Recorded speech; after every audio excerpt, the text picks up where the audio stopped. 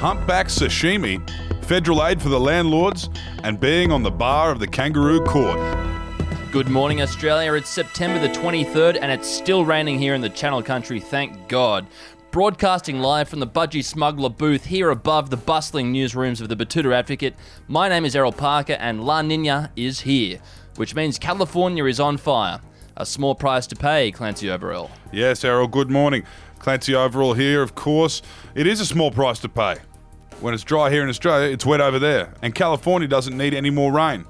I don't think there's a red-blooded Australian anywhere that doesn't agree with me. What's making news today, Errol? Well, we start today from a story from our morning edition, which follows the beaching of up to 80 whales near Strawn, down there on Tasmania's wild west coast. We lead with the headline, Japan asks nation if we're going to eat that. Yes, the Japanese ambassador to Australia relayed the message from Tokyo to Canberra this morning, which asked the Prime Minister what his plan was for those whales, and that if we as a nation weren't going to do anything with them, could the Japanese people have a bite? Yes, great to see the Japanese showing some initiative. They were hours ahead of the Danish delegation. The government had to give Princess Mary's new mates the old nay tack on that one. And the Icelandic ambassador sent a communication from their nearest embassy to Australia, which is, of course, in the Norwegian city of Oslo, but they were too late. So what's the go there then? Who's going to eat the whales? Bob Brown? Look, Scott Morrison said he was yet to make a decision on the matter, but he did tell our newspaper that he's not taking the decision lightly, considering what the Japanese did to our diggers some 80 years ago. Feels like it was yesterday, and of course, if our Prime Minister needs to, he will invoke the nostalgia surrounding the conflicts of yesteryear for political gain. Next up, I see we've got a story about landlords. Yes, Clancy, there is federal aid on the way for the bourgeois pigs who call themselves landlords. The story in the afternoon edition was PM unveils new rent seeker allowance to help struggling investment property owners. Well, with policies like this, it almost seems like Scott Morrison does want a class war. Yes, Clancy, it does. In a press conference today, the Morrison government unveiled its new rent seeker package, which is designed to get money into the hands of those who are eventually going to get it all anyway, as late-stage capitalism plays itself out in front of our disbelieving eyes on the grand stage that is the year 2020.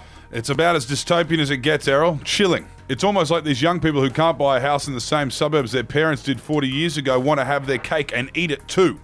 I'll tell you something for free. Anyone can afford a house, but not everyone can buy one in the French Quarter. You can buy a flat up in Batuta Heights for fuck all. It's just that these young people want to buy where they think they deserve to. Yes, and as most of these people are under 40, they're lazy, entitled, underpaid and overeducated slobs. The earlier they start thinking like the entitled son of a millionaire like you, the better. I call it the Mambo mentality. Yes, and finally today, Clancy, a fourth grader charged with heinous crimes against the club, is planning to hire a barrister for his upcoming appearance at the Batuta Muttaburrasaurus' kangaroo court. The story, which featured prominently on the back page of The Advocate today, was fourth grade footballer hires a barrister for Mad Monday kangaroo court appearance. Yes, Michael Russ, the fourth grade hooker, has decided to appeal his sentence to suck week-old raw oysters out of a prop's belly button with the help of a high street barrister, one admitted to the Queensland bar.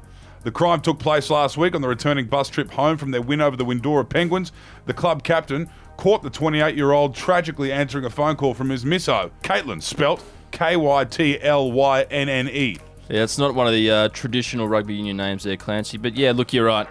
I did expect better from the rugby union boys. I didn't really expect this type of toxic masculinity is really in their domain, but you know, what can you do? Disappointing. As if this isn't the most rugby union story ever, though. Yes, hiring a fully fledged barrister to represent you for that is a waste of everyone's time. No wonder the sport's going down the gurgle, Clancy. No wonder at all. Now, do we have a quote of the day to wrap up with? Obviously, we've been rambling on a bit because Wendell Hussey is currently on annual leave. He usually keeps us on track.